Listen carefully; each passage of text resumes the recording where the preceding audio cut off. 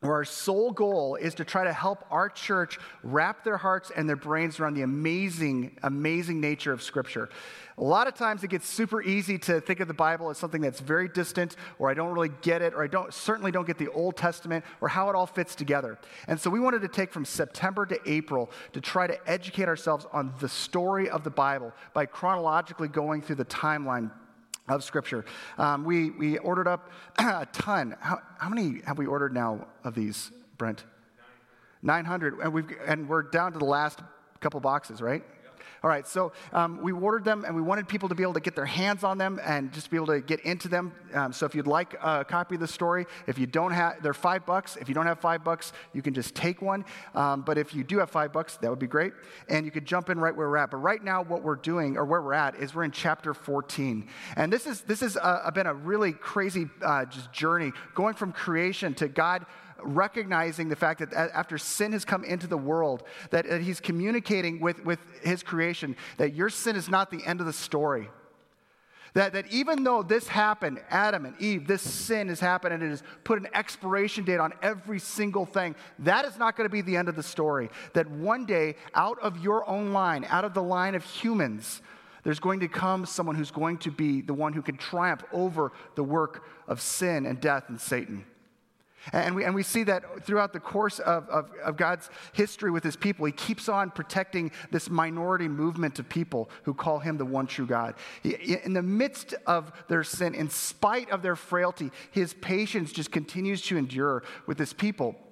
Ultimately getting to a point where they're not only freed from slavery, they're actually in a portion of real estate he promised to them 400 years prior. And now that they're in this portion of real estate, they get a chance to have a government where they have one true God and king. And they're following God that's different from everyone else around them who wants to have a physical king. And that lasted not that long before they all wanted to have a physical king that they could follow. To which God reminded them, you do this, and this king is going to send your sons off to war, and he's going to tax the snot out of you. And that's exactly what happened. As soon as they got people, they realized these kings were not as perfect as God because they were human. And they disappointed them over and over again. But then came David. And David being this amazing second king, was someone who everyone looked at as this amazing example. And then his son Solomon. And now we're getting into 1 Kings, starting with chapter 12. If you have your Bible, it's, again, chapter 14, page 193. If you have your story, where we start to get into how this picture of kingship is continually breaking down. Which actually brings us to a fantastic pivot where we're at just in our own culture. I'm not talking politically at all. We're actually going to be talking about two people, two individuals, two kings that have radical similarities with us in the failures that we have in our own decision making. Now, Sunday is a special day on the calendar, and what is that?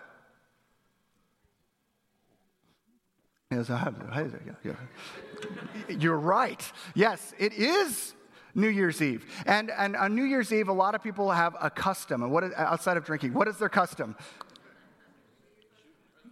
Shooting guns. All right. Don't mix the two. All right. Yes. Making resolutions. Now, how many, okay, you could be honest, right? You could be honest. How many of you have honestly, no shame here, okay? I'm not going to say that you're an idiot for making resolutions. How many of you have already thought about resolutions for 2018? Things that you'd like to see different. Okay, awesome. How many of you, not at all? I haven't made any resolutions. Okay, a majority of us. How many of you who raised your hand that you're not going to make a resolution are not making a resolution because you realize every time I say I'm going to do this, I wake up and realize I don't? How many of you are not making resolutions because of that? Okay. How many of you are just independent thinkers and you just don't go along with everyone else? Yeah, you wish. All right. So the truth is that most of us have been disappointed by our own failures and frailties. And so when we're trying to make goals, we make these goals and these dreams that we want to see a difference. But the problem is that we have 100% failure rate when we disconnect that from God. In fact, if you're looking for one thing to hang tonight's brief time together on, it's this. If we divorce our dreams from God's direction, we end up disappointed. If we divorce our dreams from God's direction, and honestly, let's be honest, a majority of our resolutions are just I want to be a better person. I want to lose some weight. I want to get in shape, or I want to stop doing this or whatever. But if we divorce our dreams from God's specific direction, we will always end up disappointed. And tonight, where we're at in Scripture, we see that in spades with these two guys, Rehoboam and Jeroboam. These guys are guys that come on the scene, and we're going to actually look at their story. But just to give a little bit of a historic backdrop, Rehoboam is the first. He's actually going to be a king in the south. Up to 930 BC, Israel is unified, and the temple is right there in Jerusalem. Things are good. But in 930 BC, all of a sudden, there's a civil war. And they all of a sudden split between the north and the south. The south now being called Judah, because it was Judah and Benjamin, the two tribes down there. And all the other 10 tribes we talked about previous in this series are all like calling themselves Israel. We are the true Israel. You guys, you're just Judah. Now, Rehoboam's in the south, Jeroboam's in the north, and we take a look at his account in this passage. If you have your Bibles again, it is in 1 Kings chapter 12, first 16 verses or so, story page 193. Take a look at this. Rehoboam went to Shechem. By the way, Rehoboam is someone really, really important son. Does anyone remember who his son is? Who he is the son of? Solomon, right? So Solomon is the epic king, the wise king. He's making massive architectural breakthroughs. He's brilliantly smart, at the same time so dumb, because he keeps on not doing what God says. I want you not to marry all these other people groups, not because of their race, not because of their ethnic backdrop, but because of their faith was rooted in pagan religions. And God told him, you do that, it's going to start to spoil your own faith with me. And you're going to start sharing, and that's exactly what happened with Solomon. Rehoboam is the next guy up. Rehoboam went to Shechem, for all Israel had gone there to make him king. When Jeroboam, son of Nebat, heard this, he was still in Egypt, where he had fled from King Solomon. He returned from Egypt. So they sent for Jeroboam, and the whole assembly of Israel went to Rehoboam and said to him, your father put a heavy yoke on us, but now lighten the harsh labor and the heavy yoke he put on us, and we will serve you. Okay, pause real quick. Here's where Rehoboam and Jeroboam come into the mix. Jeroboam was tight with Solomon. In fact, he kind of thought, maybe I'm going to be the next guy. And a prophet said that it was going to happen. A prophet said, Jeroboam is going to be the king over everything. And Jeroboam tries to jump the gun and take the kingship from Solomon prematurely. Solomon, not cool with that. Solomon's got all the guns. So Jeroboam flees down to Egypt to hide out until Solomon dies. So now when it's this opportunity to step into the throne, the son of Solomon is right there saying, no, this is my deal. And so the people are confused. Who do we follow? The son of Solomon in the line of David? Or Jeroboam? Or who do we do? What do we do? And so they come and they're kind of testing it out with Rehoboam, saying, look, your dad taxed us big time, and he forced us into slavery. We're not cool with that. What are you going to do with your administration? Rehoboam answered, go away for 3 days and then come back to me. So the people went away. Then King Rehoboam consulted the elders who had served his father Solomon during his lifetime. How would you advise me to answer the people? He asked. They replied, if today you will be a servant to these people and serve them and give them a favorable answer, they will always be your servants. But Rehoboam rejected the advice that the elders gave him and consulted the young men who he had grown up with and were serving him. And he asked them, what's your advice? How should we answer these people who say to me, lighten the yoke your father put on us? This is what the young guys say. The young men who had grown up with him replied, these people have said to you, your father put a heavy yoke on us, but make our yoke lighter. Now tell him, my little finger is thicker than my father's waist. My father laid on you a heavy yoke. I will make it even heavier. My father scourged you with whips. I will scourge you with scorpions. To which I just wrote, yikes, what is wrong with this guy? That's the counsel. Now, he could have said no to them. But 3 days later, after Jeroboam and all the people returned from Rehoboam, as the king had said, come back to me in 3 days, the king answered the people harshly, rejecting the advice given to him by the elders. He followed the advice of the young men and said, my father has made your yoke heavy. I'll make it even heavier. My father scourged you with whips. I will scourge you with scorpions. He even memorized the speech. So the king did not listen to the people, for his turn of events was from the Lord to fulfill the word the Lord had spoken to Jeroboam, son of Nebat, through the prophet. Now, this is the important thing that we need to understand here. God's work is in this. God's work is even in Rehoboam's failure. But the thing that we need to be reminded of with Rehoboam is that we need to remember that the voices in our head matter. The voices in your head matter. And that sounds like you're schizophrenic. I'm not saying that. I'm saying that the voices you choose to occupy as your narrative matter. Who are the voices that we allow to be in our head? Parents, the Holy Spirit, friends, what? Culture, fear, our past mistakes, all these things, they ricochet around in our head all the time, mine at least. And what we do is oftentimes we forget the fact that when we are wanting to make a decision, oftentimes the voices that we've allowed to be our prime counsel steer us the wrong direction. Rehoboam had an opportunity to listen to the wisdom that his father's counsel had, and he rejected it to listen to people in his same generation. This is important whether you're young or you're old. Do not think that your generation has it nailed. Do not think that your generation, whether you're an old person, you think, we're the only people who've got it right, or you're a young person, think, man, the people who are old they're messed up. We're the ones who've got it right. Recognize that your culture has handicaps and blind spots you don't see.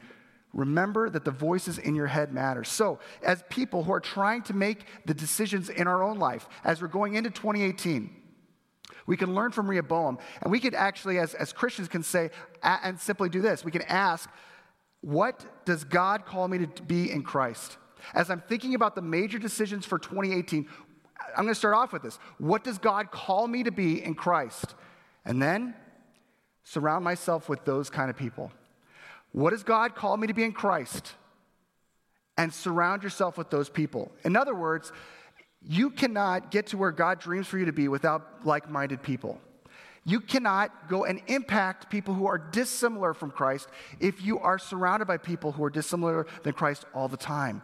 God has called you to actually have a kinship and a community of people who are throttling you forward. And part and parcel of that is to be the type of person who's actually able to ricochet around thoughts about, I don't know what to do with this, and realize I can figure out what does God call me to do and start to surround myself with those kind of people. That's one of the big reasons why we emphasize small groups, whether they're real life groups or CR groups or high school small groups or Reengage, is because we know that one of our values as a church is real relationships come first. The relationship we have with God needs to stem into a relationship with one another for us to become the thing that God has called us to be. But Rehoboam is not the only one that we can learn from. We could also check out Jeroboam. Because again, God promised Jeroboam he was going to be king. And so you think, whose side is God on? Boop, boop, boop, boop. Jeroboam. This guy's got to be on God's side, but we recognize real quick, not so. Take a look at 1 Kings chapter 12, verses 25 to 33.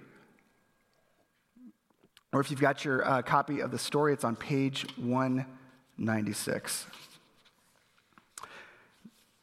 This is after the fact that Rehoboam and some people, the people who are with Rehoboam, after he laid in that heavy thing with scorpions and whips and being more harsh, they bail. They're like, forget this guy. You know, we're seceding from this nation. We're going to be our own people. You can just be on your own on that. And they made Jeroboam king. Then Jeroboam fortified Shechem, which is in the hill country of Ephraim, which is up in the north, and lived there. From there he went out and built up Peniel. Jeroboam thought to himself, the kingdom will now likely revert to the house of David. If these people go up to offer sacrifices at the temple of the Lord in Jerusalem, they will again give their allegiance to their Lord, Rehoboam, king of Judah. Pause. Where was Jerusalem and the temple? Which kingdom? The north or the south? South. And so if these people are followers of the one true God, where are they going to make their sacrifices? South. Where are they going to go to for all the great religious festivals? So that means that they are going from your kingdom, crossing over the other king's territory and worshiping. Where are their most significant religious experiences? South. And so all of a sudden Jeroboam starts to get radically insecure. Even though God's promised him something, he starts to get big time insecure. And what he ends up doing is this. He continues to say, what am I going to do? Next verse, after seeking advice, the king made 2 golden calves. Pause. Again, this is the second time in this passage that we see that advice can be a really, really messed up thing for your destiny. You can get really, really bad advice from people who claim that they really, and perhaps even do, really, really love you. Jeroboam is taking what God has told him, and he decides to trade it out. And what he ends up doing is creating 2 golden calves. And again, every time a Hebrew reader would hear that, they would think right back to what God saved him from. Right back to when Aaron did that at the base of Mount Sinai. Now, some scholars think that Jeroboam wasn't being overtly pagan here. That a common old ancient practice was to have 2 of these golden calves, illustrating that that's not God, but that there's some invisible God standing on both of them, proclaiming his sovereignty over the land. But the problem was that Jeroboam was so disconnected from God that people didn't pick up on that if that was in fact his intent. And they go, this is our God. And even on top of that, listen to what he says. He said to the people, "It is too much for you to go up out of Jerusalem. Go up to Jerusalem. Here are your gods, Israel, who brought you out of Egypt. One he set up in Bethel, and the other in Dan. And this thing became a sin. The people came to worship the one at Bethel, and went as far as to Dan to worship the other. Jeroboam built shrines on high places and appointed priests from all sorts of people, even though they were not Levites. He instituted a festival on the 15th day of the 8th month, like the festival held in Judah, and offered sacrifices on the altar. This he did in Bethel, sacrificing to the calves he had made. And at Bethel, he also installed priests at the high places he had made." Jeroboam is creating his own religion. Jeroboam is excited about the fact that in order to preserve his political standing, he's going to affix himself to a faith that the people dig at the time. And he disconnects himself from God. The way that we avoid this in our own decision-making is by attaching our goals to God's work in you and through you rather than just a better you. Jeroboam's perspective is not, what is God calling me to do? Jeroboam's perspective is, what can I do that's going to help me out? When our goal, when our perspective is not from God, what ends up happening is that we end up having goals that are made all about self-glorification and self-preservation rather than God's glorification. See, in 2017 into 2018, all these decisions that we're making, these resolutions that we're swirling around, or possibly even thinking, even if you're not a resolution person, what key decisions am I going to make? Make sure that they're gospel flavored. Maybe they're flavored with the gospel. And what the gospel is it's a message to a chosen people to impact everyone else. The gospel that we have in God is this, that God has called us to spread the reality of what God has done to bridge the gap between us and him. And that's not something that's just New Testament. See, God called his people to do that way back in Genesis chapter 12. See, God calls Abraham to have him as the one true God, as him as his one true king. The covenant between them was that they would follow his lead. And that in the process of that, not only would God bless them, but he would bless the entire world through him. And the thing that we see in Scripture talking is that through you, all kinds of people, all races of people, all cultures of people, all religions of people are going to be impacted with this gospel message. This gospel message is more important than your salary. This gospel message is more important than your aspirations. Those things are all legitimate and real and valid, but the most important thing we could do on planet Earth is recognize that with Christ as our King, with God as our King, all of a sudden this impact can go and reach not just people like us, but all kinds of people. And progressively from Solomon on, we see that impact dissipate bit by bit by bit by bit.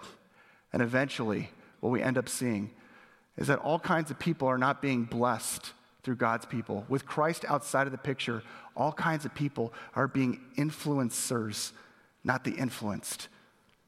These people who are desperate without God, these people who are desperate without God's perspective are not being blessed by God's people. God's people are losing God as king. And by process, they're getting close to all kinds of people without any hope of helping them out. One of the things that when we think about the fact that God has called us to make gospel-type goals, we have to infuse that into even our own resolutions. One of the website's top 10 things that people are making resolutions for in 2017, which isn't a shocker because this could have been 1995's list. I'm going to live healthier. How many in here would like to live healthier next year? How many of you would not like to live healthier next year? I believe it. All right. How many of you, I want to live healthier. I'm going to be financially wiser. I've made some really, really dumb purchases. I'm in crazy amount of debt. I'm in a crater. But 2018, it's going to be different. Third, I'm going to start dating. I've been waiting for someone to come to me, but I'm going to get serious about this. Or I'm going to date differently than I have been. Next year, it's going to be different. Or I'm going to experience new things. I'm going to have new adventures, and this is going to be a new life. But again, if your goal is not gospel flavored, it's end up going to be just about you. All of your resolutions will be about you. And guess who fails the most in your life? You. And so when we make all of these goals about us, who's failing you? You are. I am. And what we end up doing is disappointed, and we give up like 3 weeks in. The third week of January is the most depressing week of the year for people because they realize it's not going to happen again. But 2019. The difference between that and a kingdom mindset where Christ is king is simply this. It's not different resolutions. It simply asks the questions, for what ultimate purpose? You want to be healthier? Great. For what ultimate purpose? You want to be financially wiser or start dating or experience? Great. For what ultimate purpose? Because again, if you divorce your dreams from God's direction, you're going to end up, third week of January, disappointed. This is not merely Jeroboam and Rehoboam's story. This is more than that. It's Israel's story. One of the things that we see in subsequent chapters of 1st and 2nd Kings is the fact that kings don't get better. They get worse. In the southern kingdom, there's 20 kings recorded. You know how many were good kings? 8. 8 of the 20. And they weren't perfect. They simply tried to honor God and reduce the idolatry in their land. That's the only thing that made them good. Do you know how many kings out of the 20 were good in the northern kingdom? 0. 0 out of 20. And so this is something that's not an us thing. It's a them thing. And the thing that's frustrating is that you feel like, why is the Bible incorporating all these terrible examples? I'm not getting anything out of hearing other people's failures. I'm not encouraged by the fact that I see this king was messed up. And this king, even though all this progress had happened to reduce idolatry, this king came in and he shot it all to smithereens by bringing back in the pagan idolatry. What is the purpose of that? And then you start to realize that perhaps God is incorporating in all of the messed up stuff to let these people who are desperate for a king know that there's only one king that would possibly fit the bill, the same king that they had, the same king that they put their trust in, but they traded out, that they sold out to try to have an experience where they could follow a leader that they could put their arms around. See, the amazing thing is that when we get to Jesus, who proclaims himself as the king, and he's hailed as the King of the Jews, and not only the King of the Jews, the King of Kings, all of a sudden we recognize all of our resolutions and all of our perspectives boil down to, if he's my king, what is he saying? In fact, if you want an amazing resolution for 2018, I'll just give you one. And it'll speak into every other resolution you'll possibly ever have, but it'll do better than that. It'll incorporate all of your failures and all of the terrible things that happen next year. Here it is.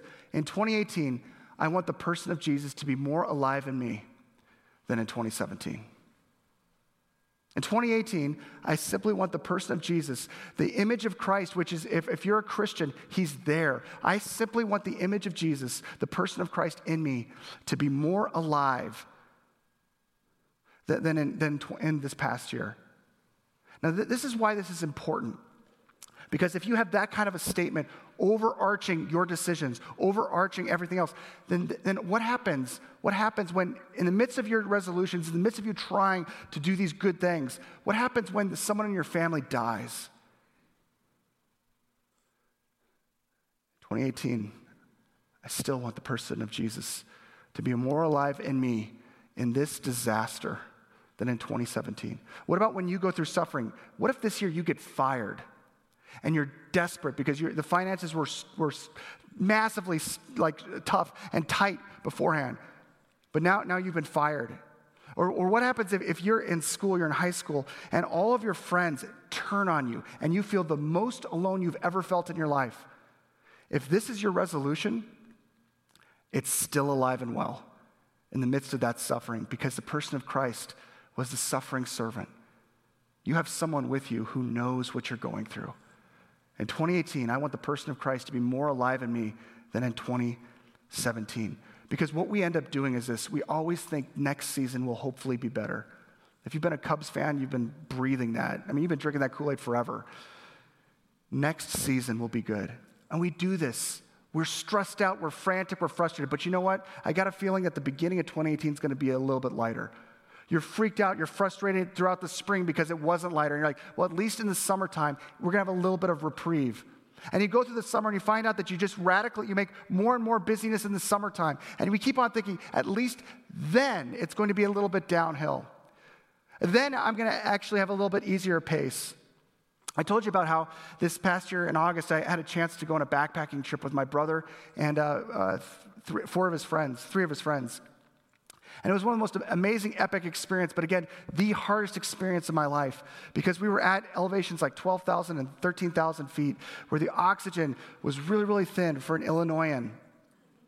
And as we're going up and up and up, and we're just carrying these packs, and it's tougher and tougher. Every step feels like we're being robbed of more life, and we're going to pass out any time. We just kept praying, God, please, just give us downhill. And all of a sudden, we'd come to a crest, and we'd start to go downhill. We're like, woohoo, this is awesome. This is all what I've been hoping for, praying for. This whole time going up, I'm now going down. Until you've been going down for a long time, and you realize this was easy, but it's no longer easy.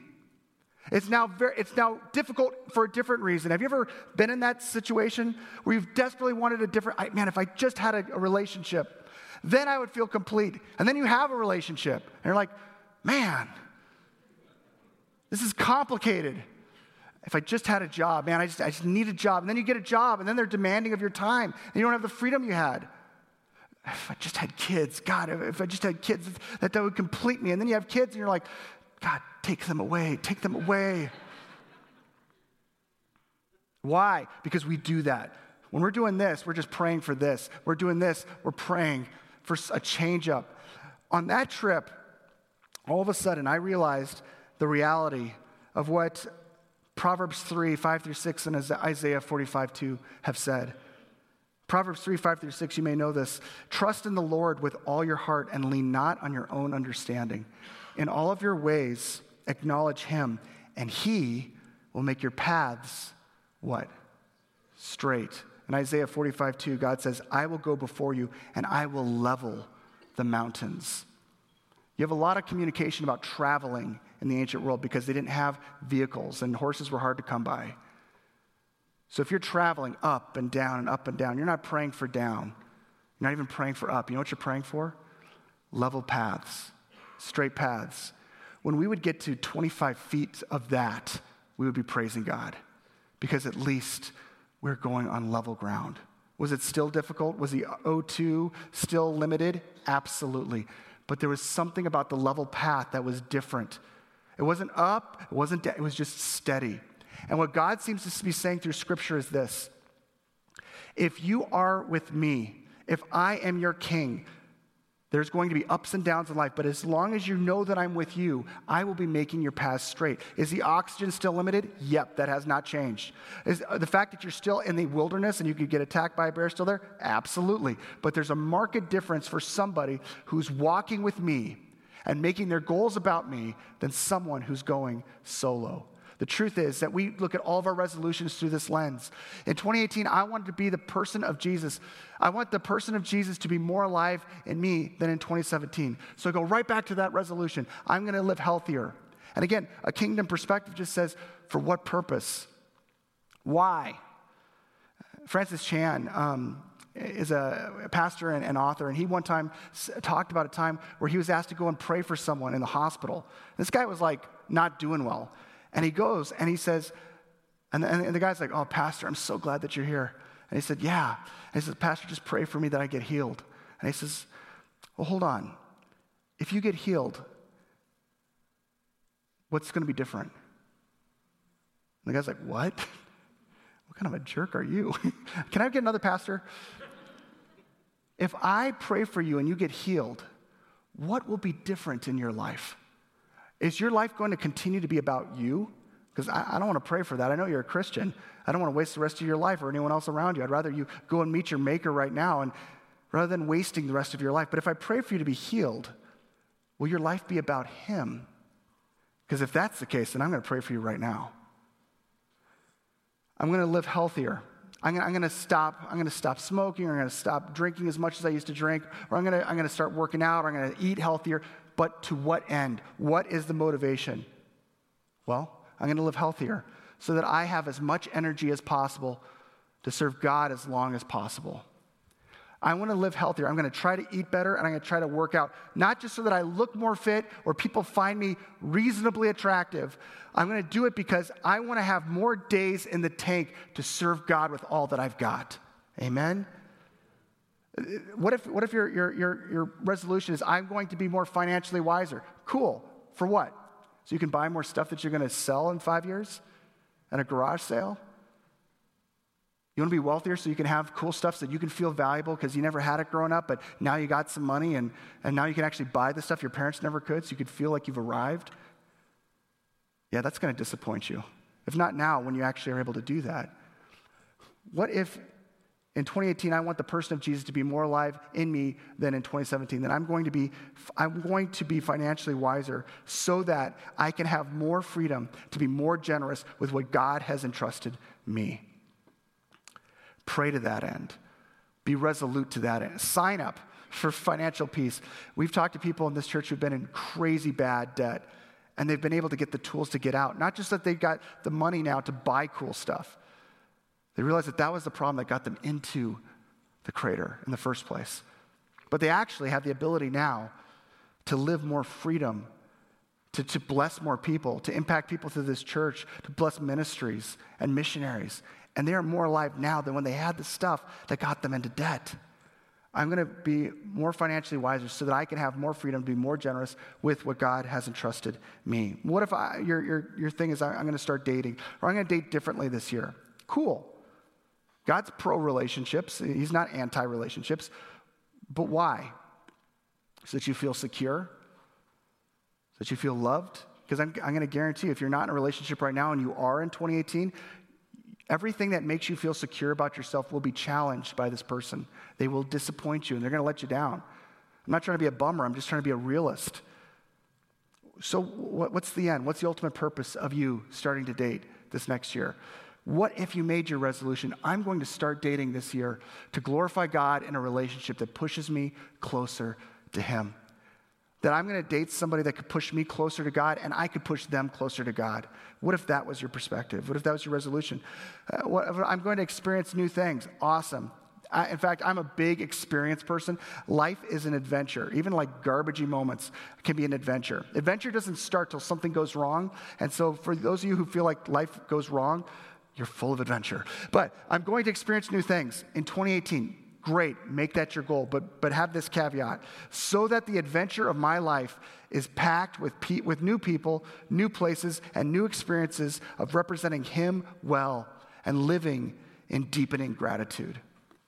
What if 2018 was a year where you stepped out to do things that you're freaked out to do right now, but that mattered for eternity? What if we're not just praying for Nick up here and Pastor Dave next year, but what if it's you going to Haiti? What if you're someone who's like, man, I've been playing my faith with my cards super close to the chest, but I want to make a bold statement of it, and I don't know how. I want to challenge you to be baptized. If you haven't been baptized yet, follow Jesus in that. Go on that website, sign up. Talk to me after. I'll help you figure out how to do that. But be the person who's taking steps of adventure that are deepening your perspective.